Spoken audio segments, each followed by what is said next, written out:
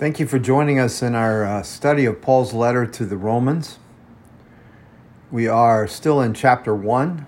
We're looking at verses 8 through 15. As we look at this, one of the things I think you should think about with the Apostle Paul is that his life is really directed in a very, very focused way. One of the people that has been like a mentor to me, though I never knew him through his writings and his sermons, was Dr. Martyn Lloyd-Jones. And I've been reading him and listening to him since I was a teenager. And in his biography, his wife says, "Nobody understands my husband unless, first of all, they understand that he is an evangelist and a man of prayer. An evangelist seeking to win others for Christ, and a man of prayer." That's a wonderful tribute from a wife, from somebody who knows you better than anyone else. And in some ways, that tribute that this Mrs. Lloyd-Jones made for her husband is really what we're seeing in all of the longings and all the expectations of the Apostle Paul, because we're gonna deal with some of how he dealt with expectations today. And so what made him tick, even when some of his expectations weren't met or when timing wasn't his timing, he kept this thing in front of him all the time, is that he just longed to see men, women, young people brought to faith in Jesus Christ. And in all of his letters, you see he has a fervent prayer life. And in a way, we could each say, okay, let's let that be true of us, that we long to see others know Jesus Christ and that we're known for our fervent prayer life. And so here's how Paul, when he's talking to the Romans, expresses both of those things: the longing to see people come to Christ and his fervent prayer life. So here's God's word. Verse 8, "First, I thank my God through Jesus Christ for all of you, because your faith is proclaimed in all the world. For God is my witness, whom I serve with my spirit in the gospel of his Son, that without ceasing I mention you always in my prayers, asking that somehow by God's will I may now at last succeed in coming to you. For I long to see you, that I may impart to you some spiritual gift to strengthen you. That is, that we may be mutually encouraged by each other's faith, both yours and mine. I do not want you to be aware, brothers, that I have often intended to come to you, but thus far have been prevented, in order that I may reap some harvest among you, as well as among the rest of the Gentiles. I am under obligation both to Greeks and to barbarians, both to the wise and to the foolish. So I am eager to preach the gospel to you also who are in Rome." So in this section, Paul is continuing his greeting. But in this part, he takes this kind of normal, salutation, and he takes it into a glorious expression of what it means to him to be both a servant and also, a warrior or a soldier of Jesus Christ. That he's both under the Lord Jesus Christ to serve him in any way that the Lord asks and assigns him. But he also sees himself as a person who has authorities, a person who has something to give. And so we see this kind of gratitude coming forth in the Apostle Paul. Matter of fact, this is one of the most unique of all the letters because he mentions himself probably 10 times. That's very unusual. Paul is very God-centered, that Paul is very Christ-centered. And so for him to have to mention himself so many times in this, there's a reason behind it. And part of it is that when he's talking about the grace of God, and what the grace of the gospel has done to change him as an individual. He can't stop thanking God. And then he talks about the fact that, and this is for all of us, his joy is in serving the Lord. And he loves to serve not only the Lord, but to serve before the Lord in terms of his prayer life. So he prays without ceasing. And here, though he's never been to Rome, he prays for the Romans, Christians. He prays for the Roman church. And it's interesting because what he prays over and over again is that he longs to see them. He longs to come and impart to them some kind of spiritual gift that would be useful to them. And so we have the Apostle Paul, speaking about himself these 10 times. And in these 10 times, you can see really 3 things, and there are 3 things that I would like you to see in your own life, and I believe would make a difference in your life. And especially, these 3 things are important when life is preventing you from seeing the longings or desires fulfilled, the things that you most want. Paul has a great longing to go to Rome, and yet he's being prevented. He has a longing to see what God is doing among the Christians there, and he has never been able to go. And you can tell that it has been his expectation, it has been his desire to go. And so Paul helps us in this to begin to understand, what do you do with desires? What do you do with longings that are good desires, that are good longings, but are not necessarily being fulfilled? And so the first thing that he does, and it's 3 things that you see in the way he writes here. He has tremendous gratitude, even though all his expectations are not being met. He lives with a heart of gratitude. And then as we look at this, you begin to see in verses 8 and 9 that he's looking for, even though he can't come and see them personally, he's seeing places where he can give thanks. In verse 8 and 9, he has thanksgiving for their faith, and their faith in Rome is so substantial that it's being proclaimed. It's being made known throughout the world. So this is somewhere in the mid-50s AD. So Jesus was crucified, raised, and ascended almost 25 or 20 some odd years earlier. And so in that short period of time, 25 years, the gospel has spread throughout the ancient world, and it has penetrated even to the center, to Rome itself. This is an amazing reality when you think about it, that this one little faith, this one little expression of religion, in a sense, starts out in Palestine, starts out in Jerusalem, and now it has spread and has effectively spread to the capital city of the Roman Empire, Rome itself. And Paul himself knows at least 24 Christians in Rome, and that's just the tip of the iceberg of all the people who have come to Christ in Rome. So, do you understand, in some ways, his own personal desires feel like they're being thwarted. His own goals for where he wants to go and what he wants to do is being hindered. But yet he looks at a bigger picture and he says, God is reaching the cities. Christ is being exalted in the largest cities of the world. And so he knows that as these Christians are being raised up in Rome, that they're going to spread throughout the Roman Empire. It's an amazing kind of thing where Paul looks and he sees something to be grateful for. He sees something to be thankful for. You see, if all you ever do is look at where your expectations are not going to be met, you're going to go into depression, you're going to go into anxiety. Paul's not denying the fact that his greatest desire has not been met. He has a, as a matter of fact, that's really the second thing that he mentions over and over again, his longing to see them. But one of the things I I see in this is sometimes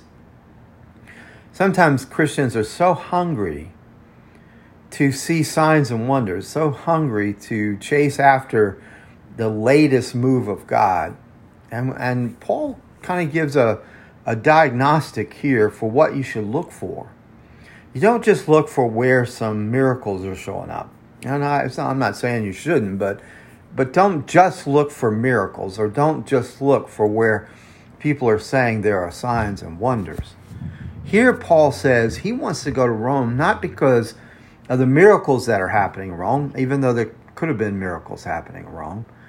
He wants to go to Rome because he sees the true evidence of the work of God. And the true evidence is this substantial faith of those who are following Jesus in Rome. I love signs and wonders. I love to be in healing services. I love prophetic. I love all of the supernatural gifts of the Lord. But what I want to see is what is being produced. And that's what Paul is talking about here. See, what he's grateful for is not just that there's a few moments of sensational manifestation. What he's excited about is that there's something that's sustainable. Their faith is a sustainable faith. And you see, from that place of faith, then the whole of the Roman Empire can be conquered by the gospel of Jesus Christ. Now, there's also an interesting thing here as well. Usually, we increase our prayers when things are not going well. But what Paul says here is things are going well in Rome. The gospel is flourishing. And so he's increasing his prayers because of how well it's going. Do you know why? Well, because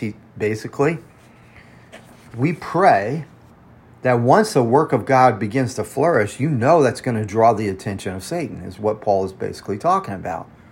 And it also, once things begin to get productive and fruitful and successful, human pride can come up and spoil the whole thing. And so what Paul is praying is not only for more flourishing, but he's praying for protection. That as good things are happening in Rome, that they would be able to withstand the attacks of Satan. That as good things are happening in Rome, that they would not live for their own pride, but they would abound in the very glory of God and the glory of the Lord Jesus Christ. Now, I love this second aspect of what he talks about here. Paul is honest and vulnerable. And he's saying, I have a deep desire, I have a longing. He says it over and over again, to see you in Rome. This is a great truth for you and me, because a lot of times what we do is, if we don't think something can happen, we just stop wanting it, or we play like we don't want it. Paul doesn't pretend. He wants it. He longs to go to them. And he probably has at times expressed that he thought he would be able to come, and he has not been able to come. You see, what Paul does here is what you and I have to do with our desires and our expectations and our longings, is that we have to still yield them to the timing of the Lord. He has a great desire. He wants to go to Rome. He wants to set up Rome as a base so he can go to Spain and he can go on to maybe to Great Britain and stuff. He wants to go to these places, but he has not been allowed to do so. It's so interesting because he says here, as God is my witness. What a thing to say. He's praying for them. He's constantly praying and asking that the longing of his heart would be fulfilled. And he actually says that by any means possible, somehow, Lord, let me get to Rome. You see, he's being so, in a way, nakedly honest in his prayer. Even if something you long for is good, before the Lord, you can just be incredibly honest because he already knows. But here you have the Apostle Paul, who is yielding his greatest desire to the Lord and to the timing of the Lord. Now, there's some reasons when you think about it. Why was he prevented? This desire was good. It was fulfilled. But why are some of the reasons he was prevented? Well, we wouldn't have the letter to the Romans, which has changed the world for 2,000 years. because he was prevented, he had to write the letter. Here's one quote that I wanted to give you. When I really long to do something, and what I long to do is faithful to the Lord, and I'm almost exasperated because it's not happening in my life, I have to be able to rest in the absolute wisdom of God, and to know that when he prevents in one way, it is in order to prepare us, to prepare me, and use us for blessing in a way that at a time we would never have imagined. Paul had no idea that this letter was going to be as important. He kept thinking, if I could just get to Rome, and God said, no, I need you to write this letter. I want you to write this letter. And you and I could say, Paul, we needed you to write this letter. Now, the last thing I want to talk about in this is I love this phrase that Paul uses. He says, I am under obligation. What does that mean? Well, it really means the same as what the prophets would say when the hand of the Lord is upon me.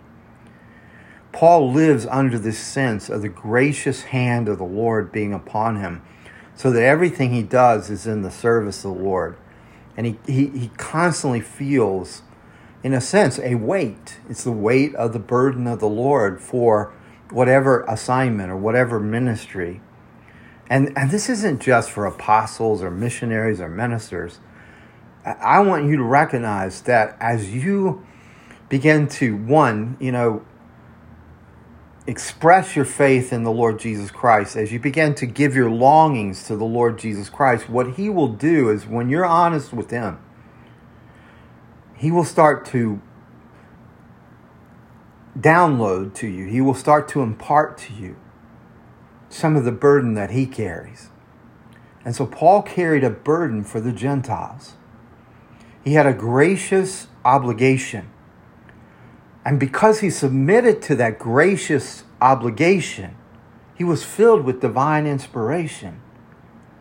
And then you see his expectations were in alignment with the very will of God, an alignment with the resources of God, an alignment with the power of God. So he had a burden. He called it a gracious obligation. Everything he did under command, under commission of the Lord. And because of that, revelation and inspiration and all these resources came his way, and he could live even when he didn't know when his longing to go to Rome would be fulfilled. He could live in expectation of the fulfillment.